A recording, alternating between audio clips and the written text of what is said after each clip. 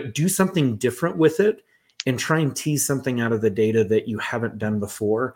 And you might find something, you might not, but at least you're honing a new skill, and you're learning something new about your own craft as an analyst. Welcome to 33 Tangents, a weekly podcast featuring a rotating panel of co-hosts that all work together in the same company but live in different areas of the world. The discussions cover a wide variety of topics, from digital analytics to working remotely to current happenings in business and technology. Our regular day-to-day conversations often go off in various directions, and the goal of this podcast is to share our ideas and find new ways to engage with others.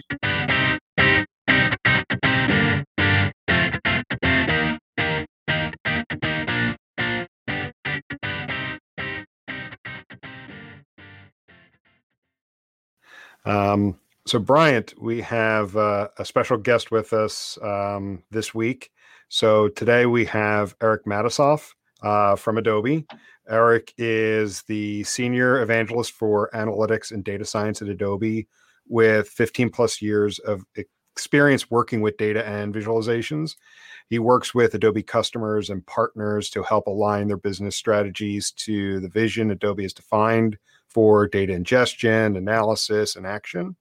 He has recently written and released Adobe Analytics for Dummies, which I'll definitely include a link to in the show notes. Perfect. And you can find recent content of his on the Adobe Summit website, along with the Adobe Analytics YouTube channel. So, Eric, it's great to have you, especially today, because this is the debut of our video simulcast. So we're still getting used to actually also publishing the video with this. Yeah, it was an interesting decision to go with starting your video simulcast when no one is allowed to get haircuts. So I do not blame myself for my appearance. No, I'm with you. It's like it's all growing and flopping over. I feel like I'm back in college. Yeah, I will not be turning my head. What's your excuse all the other times I've seen you, though? Come on. Who are you talking to? You. Both of us, probably. Yeah. Oh, well, are you talking beard or what's going on up here? Yeah, I don't know. Up here, I'm just doing whatever I can to make it look like it's kind of filled in the bald spot. I've got that struggle too. But yeah, thanks for joining us. And the three of us, we're kicking around a couple topics, and the one I wanted to go with today is I'm currently titling this one "Make Every Day Count," and I can't take credit for that. That's actually Brian's title, so he finally gets one in the win column there. Exactly. So, with the work that we do, it's very easy to fall into the trap of just checking the box, whether it's technical instrumentation or just analysis and insight. And if someone were to take a serious look at their day-to-day, I bet you they could find many tasks that take up a lot of time, but don't actually drive value. And then if you couple that with today's environment, with the COVID shutdown, you're seeing an increasing number of talented individuals looking for work. So wanted to tackle the topic of, how can you make the time you spend every day have high impact and value? Again, making every day count. So, but before we dig into the topic, wanted to give you a chance to, I gave a brief intro, but tell us a bit more about yourself and your role with Adobe, how long you've been there, and what your day-to-day looks like. Yeah, cool, Jim. I appreciate it. Thanks for the nice intro to me and to the topic. This will be looking forward. We'll have some fun. So at Adobe, my role is really to try to articulate in less words than I'm using now the way that our products work from a technical perspective, but making sure that I can explain it to anyone from the analyst all the way up to the CEO. So that's probably the most succinct way in which I can describe my daily job. But the way in which I do that is can be one-to-one, where I'm meeting with a customer and explaining something simple or something complicated. What is attribution IQ and what are some use cases for it? Or how could I use that in my business?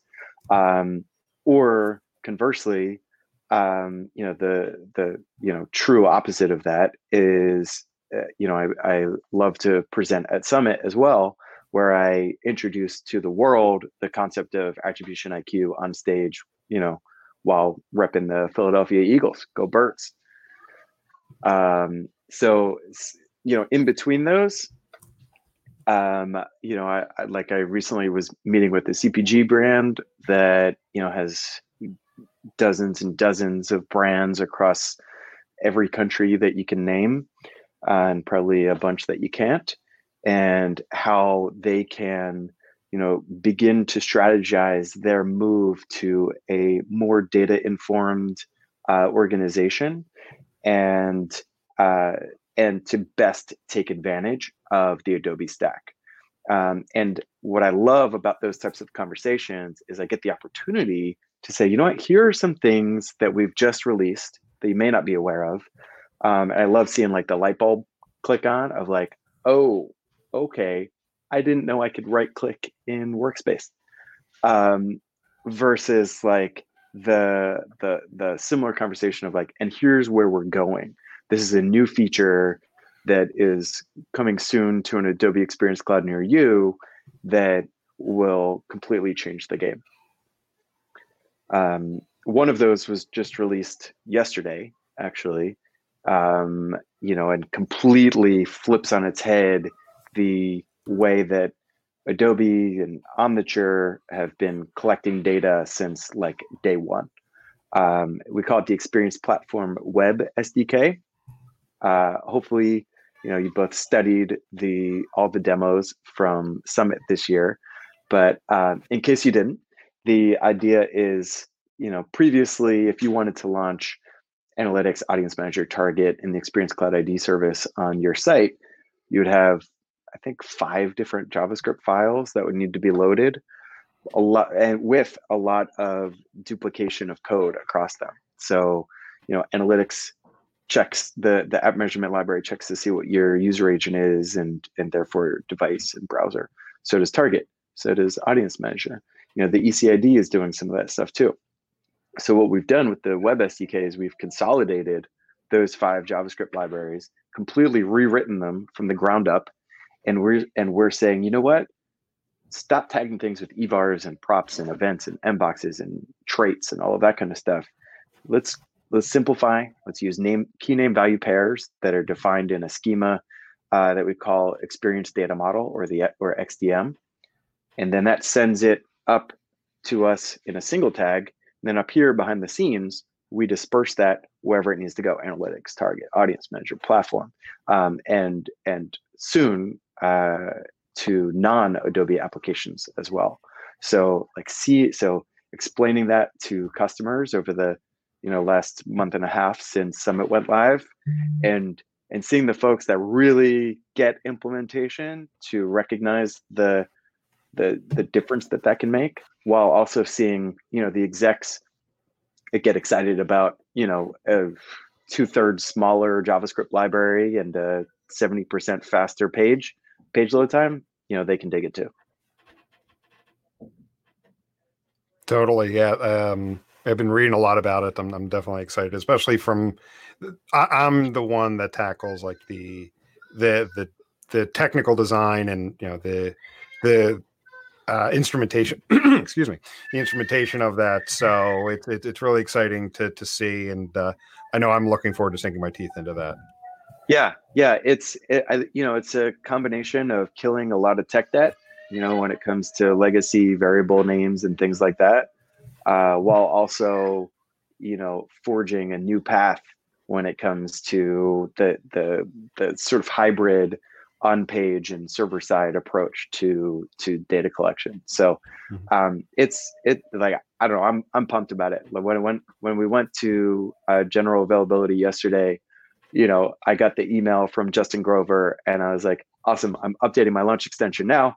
I'm writing some like a super fast JSON data element, and then boom, now we've got popped open my real-time report, and I shed a tear. So what are you looking at as far as like a timeline goes? Has something been announced yet? Because I haven't had a chance to read the information that went out yesterday. We've got a pretty public roadmap as well as set of documentation when it comes to launch, but also with the Experience Platform Web SDK. I think we can share all of those URLs in the show notes as well. And so it's available for anyone as long as you have an Adobe Analytics account to deploy today. So I did it in production last night, and I've been toying around with all sorts of fun things this morning, figuring out how to populate, page name and site section and all that kind of cool stuff. But I think it's also going to be one of those things that if you're familiar with Corey Spencer and the awesome work that his team delivers, it's going to be something that you're going to see iterated on very quickly. They take the feedback that customers provide with them very, very seriously, which is why launch, if we were to go back, like a couple of years when launch first launched, then you've seen such incredible pace of innovation, and I expect the same or better with the Web SDK as well. That's awesome. Yeah, you've got quite a bit of experience there, it sounds like, Eric. What else do you do with your life? Well, I've got a son that'll turn 3 on Sunday. So we're working on a quarantine party, which means that the local police precinct will be driving by with the lights and sirens blaring. So that'll be fun. Oh, wow. Which, by the way, if you have kids, apparently they really like sirens and flashing lights. I think if you like a lot of towns, if you just email the precinct, they're really happy to do it as long as there aren't any major crimes going on at the same time. And then I've got a 10-month-old as well. She'll be a year in July. Meanwhile, I'm here quarantined outside of my normal apartment in New York City. I'm in New Jersey at my mother-in-law's. We've been here 2 months to the day, and it's a tight space. 3 dogs, 2 kids under 3, 3 adults in a 3-bedroom. So, but it's been a blessing as well to not be in the literal epicenter of this pandemic. So I feel really happy to have had this as an option. Not everybody has had that as an option. I can't imagine, the energy of a toddler in a 2-bedroom Manhattan apartment right now. Right. Yeah, I wouldn't want to either. So whereabouts in New Jersey? In a town called Northvale, which is in Bergen County. It's so far north. The people that live behind my mother-in-law are literally in New York State. You're about 2 hours north of me. Yeah, that sounds about right. Basically a half hour outside of the city, but north. Yeah, gotcha. Northwest. Cool. So, right now with the COVID shutdown, the quarantining that's going on, what are some of the things that you're hearing, from clients? Because, a lot of them are trying to, online has become the only way they can engage with customers, or one of the few only ways. What are some of the things that you're hearing from them as they're either quickly trying to shift either resources in the company to deal with that, or just shift focus? Yeah, it's been an interesting time from a data and optimization standpoint, for sure. Both as an analyst / marketer, but also as a consumer.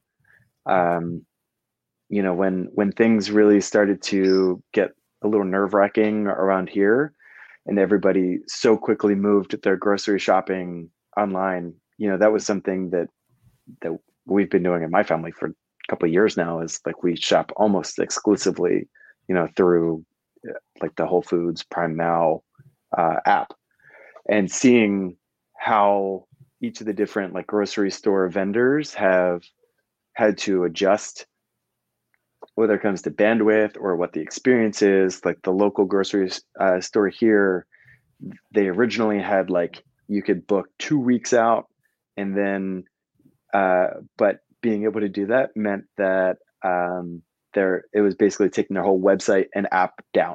Like you couldn't even log on to the website at all. So then they had this intermediate period where you had to get into line, where you were basically assigned a number, and it would say, okay, we expect that you'll be able to access the website in an hour. We'll send you an email.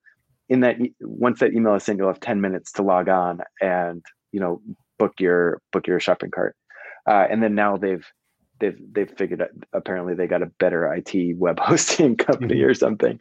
But what that's made me think of as a consumer is like the need that I've seen across our customers that need to be more than ever in this test and learn function. They need to be, first of all, thinking about the data that has changed. First of all, you can throw out your year over year, conversion rate changes, because like, what is that giving you? Last year is a little different than this year of this time, but also I think it's a great opportunity to see where are the quick hits. Like I'm always a fan of quick hits when it comes to data, which is why, ever since I learned about it, the data associated with internal search, whether it's the keywords or the number of search results or the eventual landing page, the conversion rates associated with the terms, like there's no better treasure trove of owned data than the data generated by internal search. So like if for some reason you're an analyst today and you don't know what you're going to do with your day, open up your internal search reports and you'll have 40 things to do tomorrow. There's just so much information. What are the keywords that have 0 search results? Like first thing I do when I'm trying to find some like high impact, low difficulty solutions. Could there be anything easier than that? When it comes to analysis? Yeah, no, like, I've said for the longest time, like the customers are flat out telling you what they're looking for. And you bring up one of my go-tos, which is the failed search results. See what people are searching for. And especially if it's brands or products that you don't sell, but you sell something comparable, the quick win right there is take, when people search for those terms, direct them right toward the comparable product. Yeah. No. Give them something. Don't just say like, oops, we don't do that. It's the internal search version of no reply at mycompany.com, Exactly. Not fun.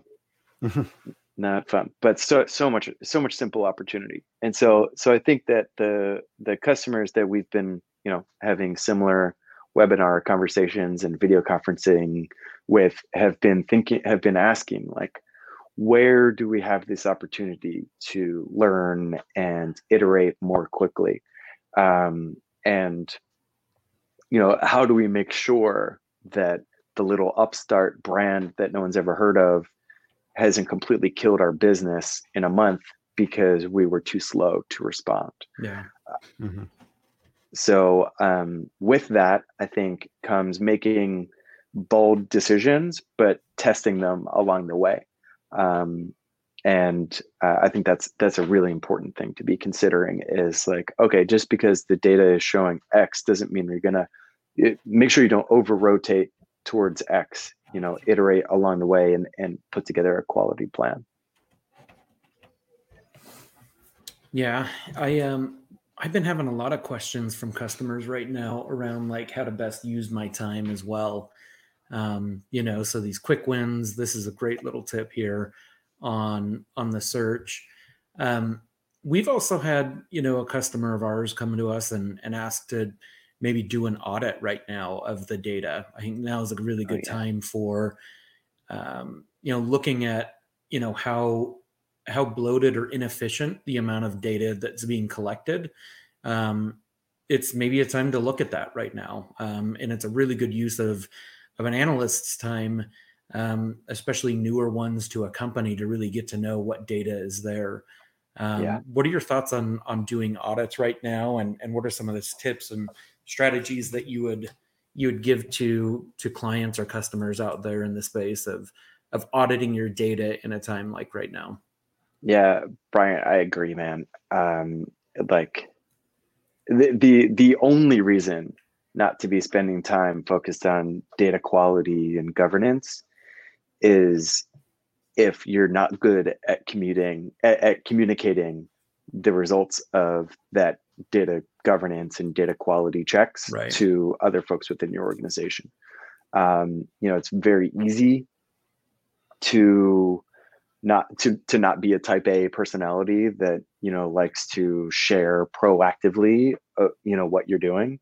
And Jim, like you mentioned it a little bit earlier, around we've seen a couple of layoffs within the industry. I'm sure there's far more than what we've seen on Twitter and Measure Slack, but I think that's fantastic work to be doing right now. And you need to make sure that your manager and that your stakeholders are aware of the success that you're having making those changes. Like, oh, you know what? I wanted to focus in on ensuring our shopping cart data or ensuring our internal search data.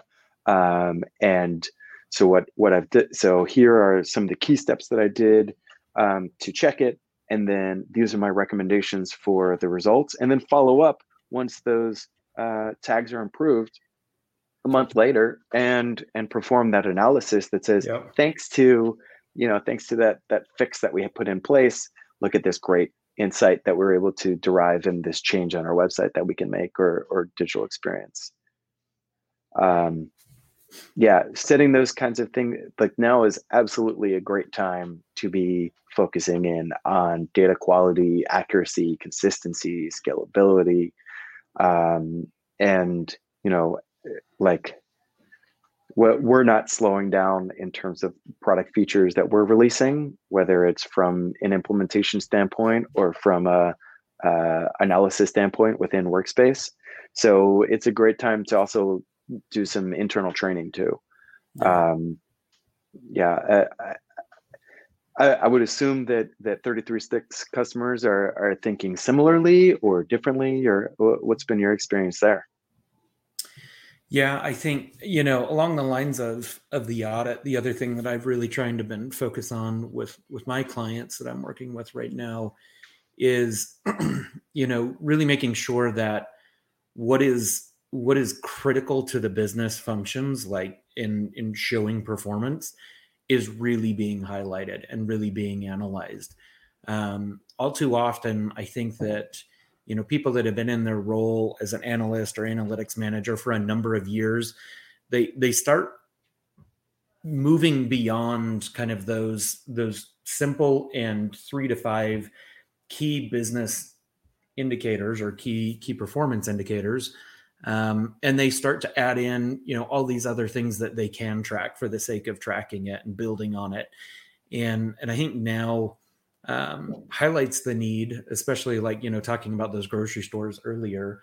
They probably don't care about some of these ancillary metrics of like, how many characters are typed into a search before you actually have the results that pull up there.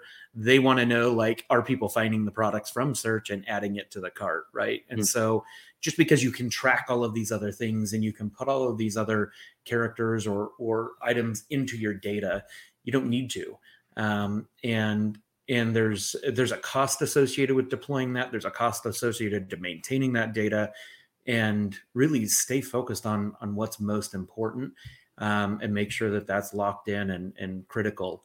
And then when you take those reports of that critical conversion funnel or conversion path, and you apply all of the different layers of segmentation. Excuse me, I'm still battling a little bit of a cold. Promise it's not COVID. I actually was tested for it. So, just so you guys know, you're not going to get it by listening to this. I've heard that that's not possible anyways, but anyways, I digress. So, taking those key conversion paths and applying all the different fundamental segments that come with Adobe Analytics, there's so much analysis that can be done just with, maybe a total of 20 variables, that people oftentimes get so distracted by all of the potential of other data that they're missing out on really what's most important, which drives 85% of their business. And that's where I'm trying to have our customers focus on right now. Given all of the furloughing and all of the layoffs that I've been hearing in the industry that have happened, I just want to make sure that people are realizing, you don't have to find the fringe to be that really important analyst or that really important employee right now. Be locked in on what's most important and show the value there. And oftentimes you're going to find some pretty interesting, gaps or opportunities there that, as Eric's saying, you can test and see what you can do to improve that. Yeah, I like where your head's at around simplification. I'm a big fan of like the three things when it comes to implementation that I've been yammering on about for years is that it's accurate. Okay, that's a no-brainer. That it's scalable, so that as you get new products or you get new websites or you get new widgets that you're selling, whatever, that it scales. And then finally, that it's actionable. So, what's the point in collecting, to your example, Bryant, like how many characters are in the internal search term if you can't actually act on it? And maybe there is an opportunity to act on that particular question. It's like, okay, well, we have to decide between, I don't know, internal search vendors. Vendor A says they can handle 200, vendor B says they can handle 50. It's like, okay, great. So collect that data for 2 weeks, perform your analysis, and then you can kill it because because you don't need to worry about it. So that's something else that I think we oftentimes forget about, is that your solution design, your implementation schema it can't be static. It needs to change based on the questions that are asked and the needs that you have as an analyst.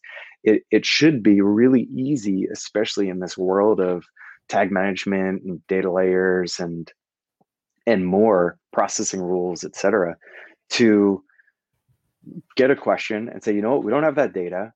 We'll get that data in the next release, which is in 2 weeks, and then we'll have an answer for you in a month. I think that's perfectly an acceptable response to the opposite of that, which is saying we collect everything. We've got hovers on images. We've got time spent per, like website fart, like however much time is spent. Time spent per product searched and product view attributed right back to, 13-page depth average. Yeah, intervals. It's okay to say we don't have that data right now because it wasn't a question that was listed in our massive business requirements document. So but I think you have a great use case and a great question to ask. Give us some time. We'll collect it. We have so much data, we don't even need to collect it for every customer or something along those lines. And we'll get you the answer and we'll make a decision. I think that's perfectly acceptable. While at the same time thinking about like, all right, well, maybe there is a way to answer that question without having to do an implementation change. I think that's another thing that we often forget. No joke, I had someone reach out to me yesterday or the day before saying, is it true that report suites max out at 1,000 events?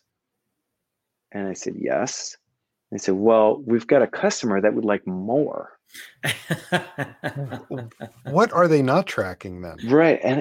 And well, because every product needs its own event, guys, for a product view. Come on. So like that to me sounds like an education opportunity. It's totally. Like, okay, learn about hit-based segments that you can then apply to a metric in a calculated metric. And you've now gone from 1,000 to 900.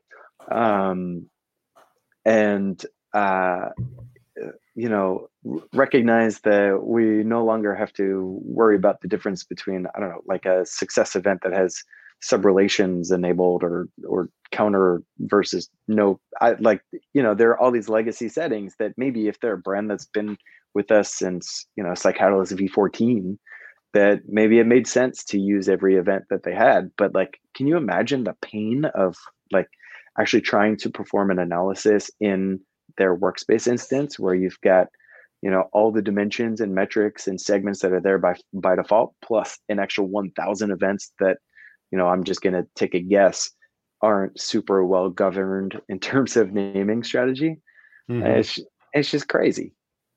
Well, I mean, talking about like making every effort count, and one of the questions I had posed as we were getting ready for this was, what are some of the biggest time sucks in analytics?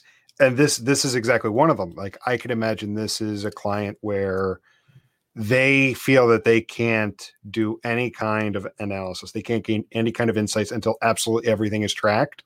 It's this paralysis state where they're constantly instrumenting, and they feel like there's always a data gap, so they can't move forward. So they're wasting their time instrumenting everything possible instead of actually learning with what they already have. Yeah. You like, a conversation that comes up all the time is like, why is Adobe Analytics harder to implement than other solutions? And more and more and more, I'm getting to this place of like, I don't think it really is harder. I think people see the flexibility and say like, okay, well, I gotta push everything in there, man. Like, yep. if I'm not using all three of my list bars, what's the point of breathing? Yep. Exactly. Whereas, like, okay, sure, S.products is complicated, but like, you're collecting a complicated amount of data associated with it. So I think there needs to be some balance of recognizing that. I don't know, like, if I were to give you a relatively basic e-commerce website today with, with a decent data layer already applied, like, how quickly do you think you get some useful Adobe Analytics data to be sent in that I'd be able to analyze in a few weeks or a month? I mean, I could probably get something wired up in a weekend. If you think about it, the key things, we already talked about search and how important that is. How are people finding the products? Mm-hmm. And then where are they adding to cart? Yeah. And then, and the conversion data too. So what are they purchasing? But like those three behaviors, search, finding a product, and where are they adding it to cart, will tell you barriers to any kind of, starting checkout and conversion. Yeah. Well, and you three are talking about all of the custom stuff, right? I think a lot of times what is so often overlooked with Adobe Analytics is that the base reporting of just getting the tag on all of the pages gives you more than what Google Analytics gives you. And it's the same level of effort to put, that code on every page as it is for Google. And I think where the complexity and people say it's so hard to do is, sometimes a fault of the agency or consultancy that's helping them deploy it in overcomplicating a situation for, again, justification of a role, right? If I'm a consultant and I'm supposed to use 500 hours of time to deploy this solution, you better bet I'm going to make it, complicated to do so that I've got all of the time, spent on it. I can justify the bill that I'm sending out there for implementing. Whereas, if you take it in a phased approach and you say, okay, we're going to match what you have in Google or whatever vendor, you're transferring from first, and within 1 week, we're going to get you base tagging in place. And then the second week, we're going to get your 3 key performance indicators, tagged. And then the third week, we're going to get the micro conversions that lead to those, key performance indicators. So you can build your funnels within 1 month. They're going to have a more robust reporting system and a more, more advanced set of features with Analysis Workspace than they could ever dream with. And again, back to one of my earlier points around like, you've got all of these other things that you can do from analysis and do it. you get 2 analysts in there with just what I outlined there in those first 3 to 4 weeks. And, you've got 6 months worth of analysis and dashboarding and reporting that is going to be feature rich, visually rich with Adobe, and really just add a ton of value there. And I think the message that I would put out there to most people is just, don't justify your job through the complexity that you can make it, and justify your job through the simplicity of how you can take those complex situations and how simple you can explain the data out of it. And that to me is the true barometer of identifying, who is really a veteran in the space, who is really effective in the space. And it's those that can distill these very complex tracking mechanisms down into a simple visual or a simple report and analysis that really calls out that key finding and that insight that we need to take action on. Yeah, I couldn't have said it much better myself. I totally agree. Like, been thinking about that customer with a need for more than 1,000 events. I remember, so this was so long ago. I don't think it's wrong of me to call out a specific name brand, but this is almost 15 years ago when I was working at Omniture, and Dell Computers was considering Omniture, and we were actually deploying Omniture on Dell. I mean, I can say this because I know their implementation is much more advanced and they're getting so much out of it. But let's hope. Yeah. At the point in time we were deploying for them, they wanted more variables, and they wanted it for the sake of having it. And I know that they, as a company, have all sorts of things that they do on the back end that they're collecting it. But, it just kind of, it reminded me, in this whole scenario, like those scenarios where you're working with that client and you wonder, okay, well, what are you really trying to do with your job? And is it justification of your job, or is it showing the value of the data that's there? And I think in our industry, we've, in all of marketing technology, I'm not just talking analytics, there's so much software out there that is just added weight for the sake of being there. And right now during COVID, I'm seeing some of that contract, which is a good thing in this sense that companies are taking a serious look at their marketing and stack and saying, what do we really need and what do we don't need? And if you're in a position where you've been justifying your job out of just being, overly complicated, I recommend you rethink that and really look at what's important and how you're actually moving the needle in the right way. Quick disclaimer, Dell, we love you as a customer. Thank you. Dell is awesome. Like, I've actually worked with them since then when I was at Adobe. And I know some of the consultants that are working with them now, and they actually use a huge amount of really advanced features that, I've actually never seen other customers exploit some of the features in a way that Dell has. So, but it just reminded me back then, whomever that might be. Yeah. I guess, what an interesting point to that last comment is that there's the workspace is so flexible that there's 3 different ways to skin every cat that you come up with. If your company is getting close to using all 1,000 events, then that probably means you haven't looked at the built-in activity map dimensions that are there by default. You put the code on your page, you've got activity map on there.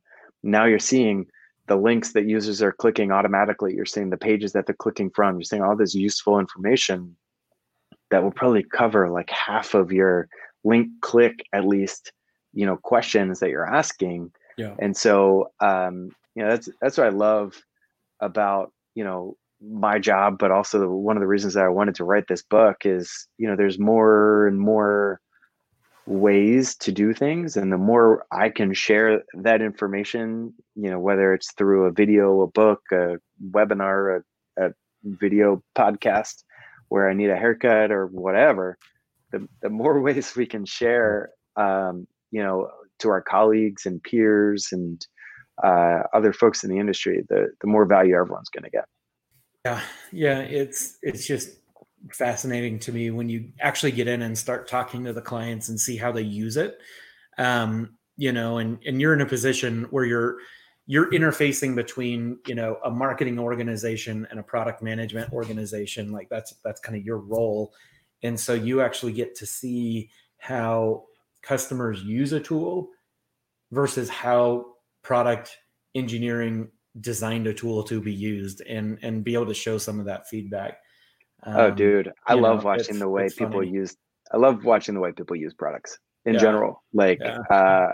you know, I love being on the subway back when I used to go on it a few years ago, when it feels like at least, and like see the way people use their phones, while I'm glancing over their shoulder. Yeah. It's like, oh, huh. So they're the one person that triple clicks their home button on their iPhone or something like that. Like, compared to like how my wife uses her phone or my mother-in-law, et cetera, like all these different things. Like then if you like, to your point, getting to then compare that to work, like, it's a great opportunity for me to say, like, you may be doing it this way, but did you know you've got these other options? And again, like seeing that light bulb turn on, is a whole lot of fun, and it happens to me all the time too.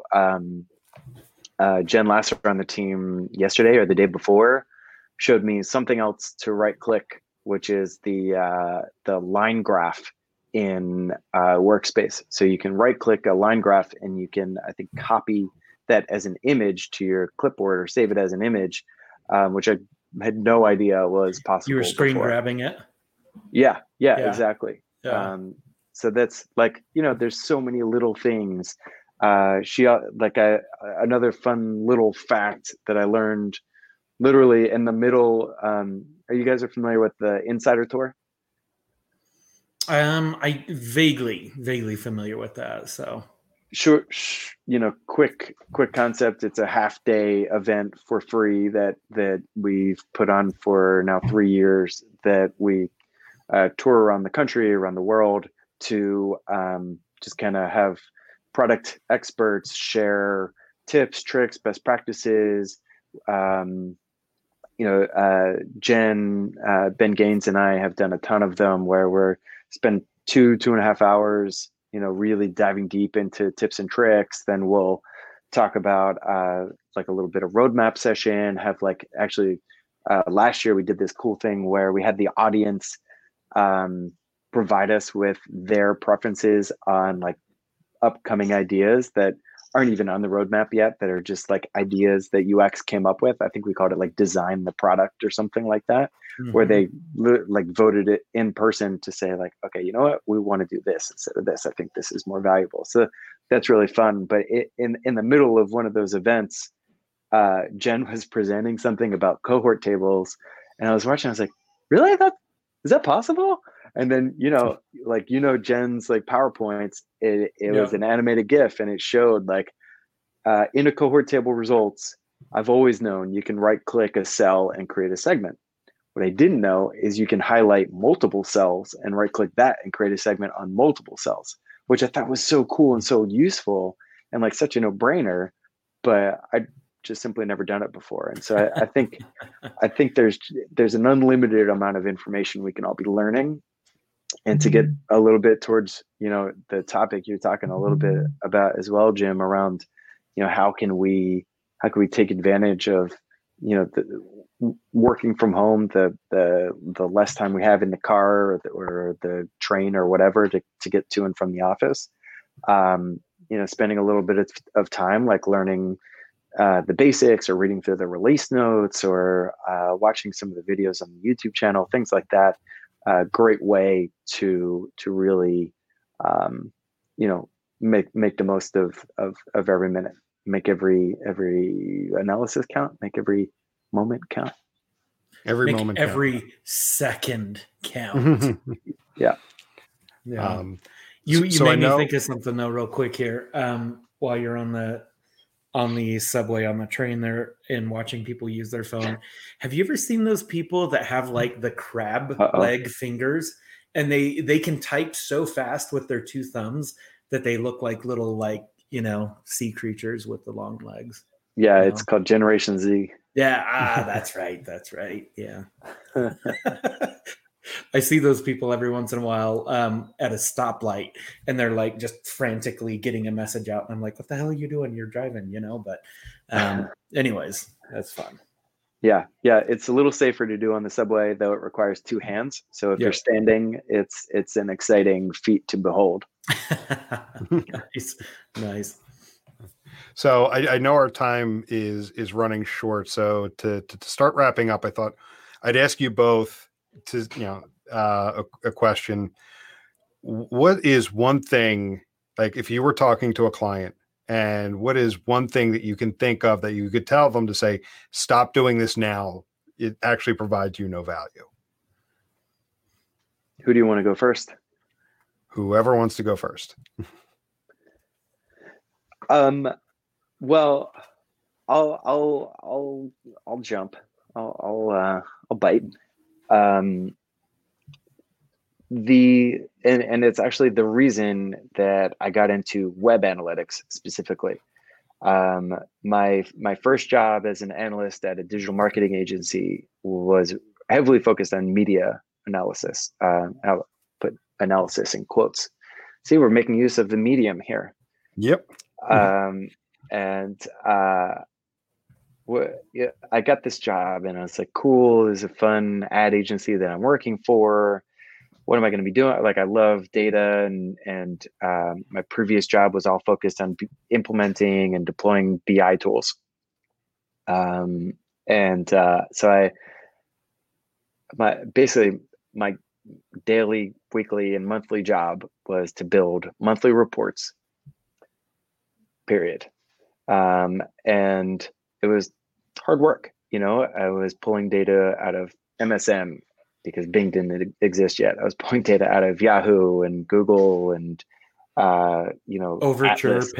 paid clicks. Was there Overture, or was this post probably Overture? Okay. Yeah, there's probably Overture too. And pulling data out of all of the Atlas ad server and Google ad server and all of these different things. And I spent 3 weeks every month just like VLOOKUPing the crap out of it. And it was tiring.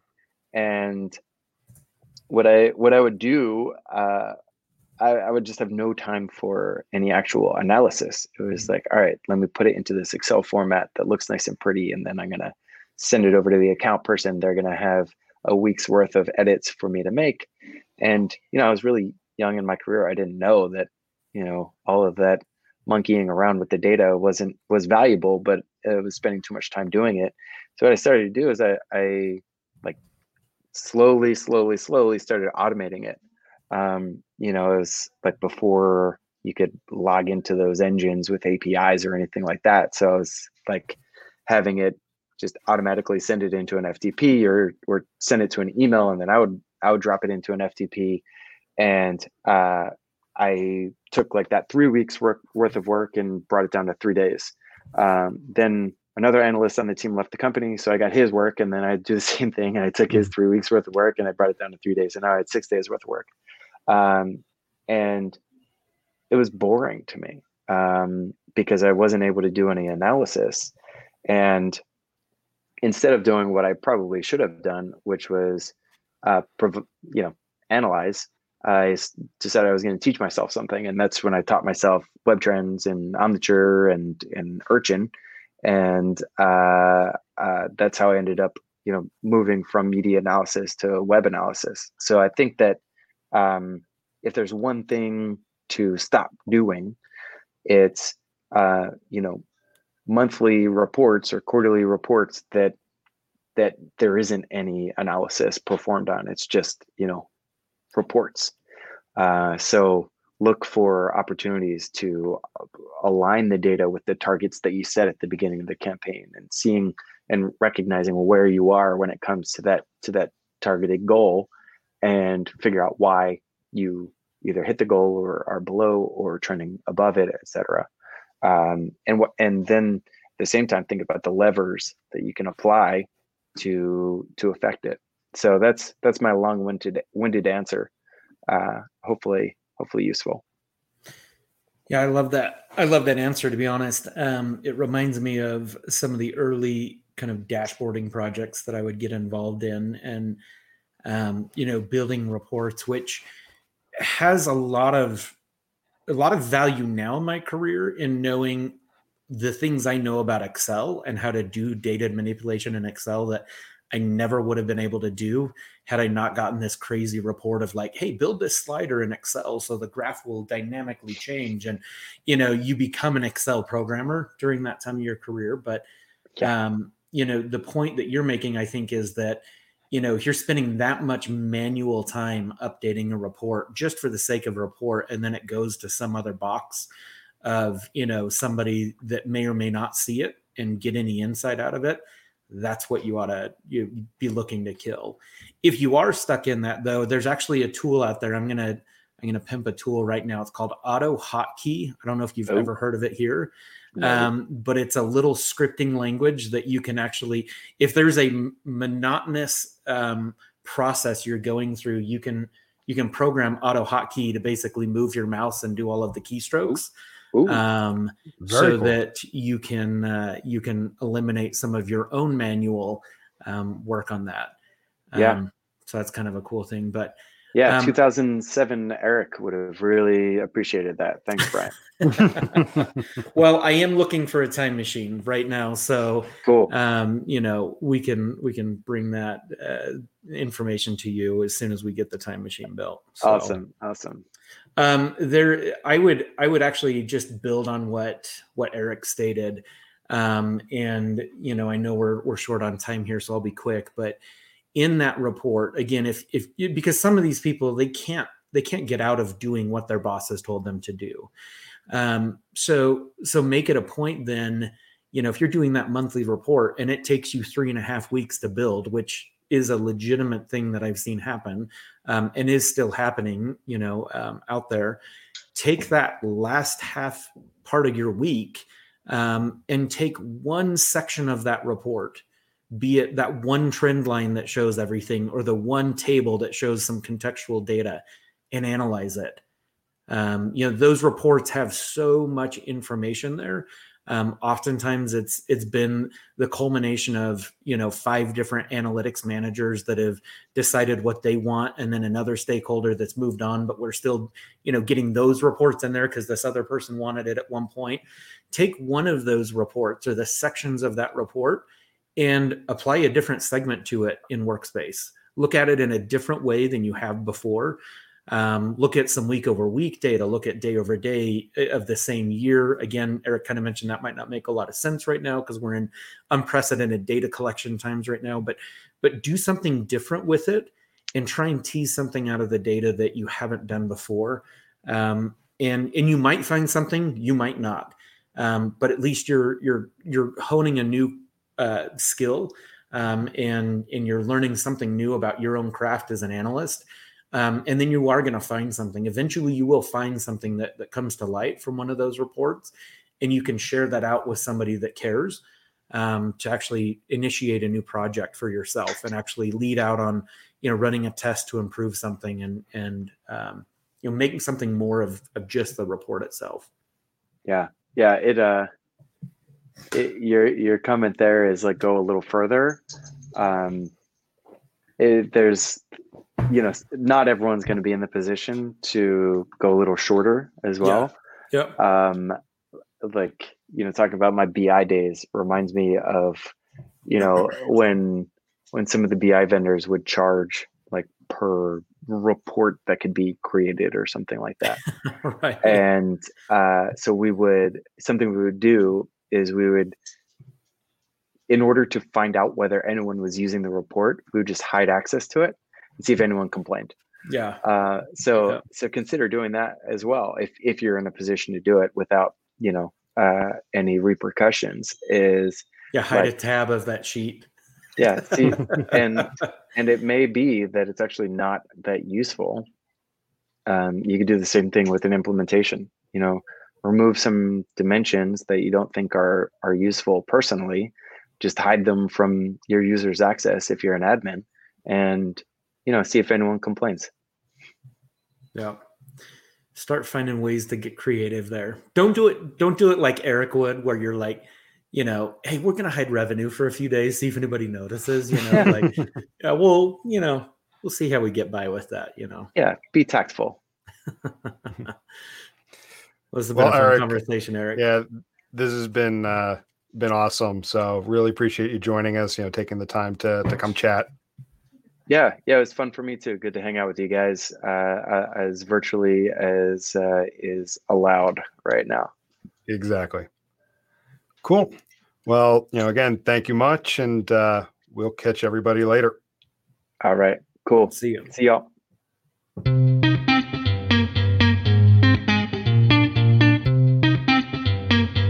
Thank you for listening to this week's episode of 33 Tangents. If you enjoyed what you heard, please rate and review the show on your favorite podcast aggregator so others can find us. If you would like to reach us, you can do so by emailing podcast@33sticks.com or on the web at 33tangents.33sticks.com. 33 Tangents is a production of 33 Sticks, an analytics boutique.